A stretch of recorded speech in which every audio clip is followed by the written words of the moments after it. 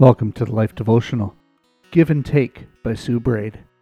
So they gave a dinner for him there. Martha served, and Lazarus was one of those reclining with him at the table. Mary therefore took a pound of expensive ointment, and anointed the feet of Jesus, and wiped his feet with her hair. The house was filled with the fragrance of the perfume. John 12:2-3. Enemies are trying to take his life. Jesus knows he will soon voluntarily give it to redeem us. In dire need of refuge, he walks 2 miles to his friend's house. They welcome him into their space and greet him with a kiss. They wash his feet and show him a comfortable place to sit. They release their plans and give him their time and attention. They make dinner which takes hours to prepare.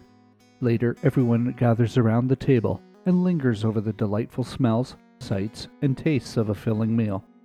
After dinner, Mary slips silently from the room. She returns with some expensive ointment, resolved to use more than words to express her inexpressible appreciation for Jesus.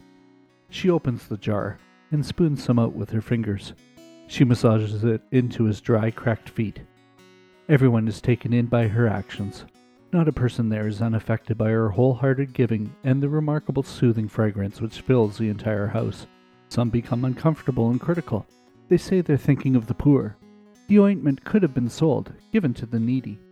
But Jesus accepts and even condones her extravagant action.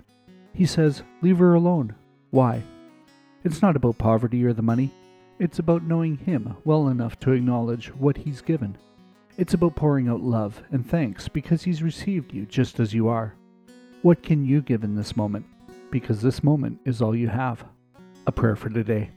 Lord Jesus Christ, open the locked up parts of ourselves so that we may be able to express our love and thanks to you in both our words and our actions. Amen. Go deeper. Is there a specific way you can express love for Jesus today?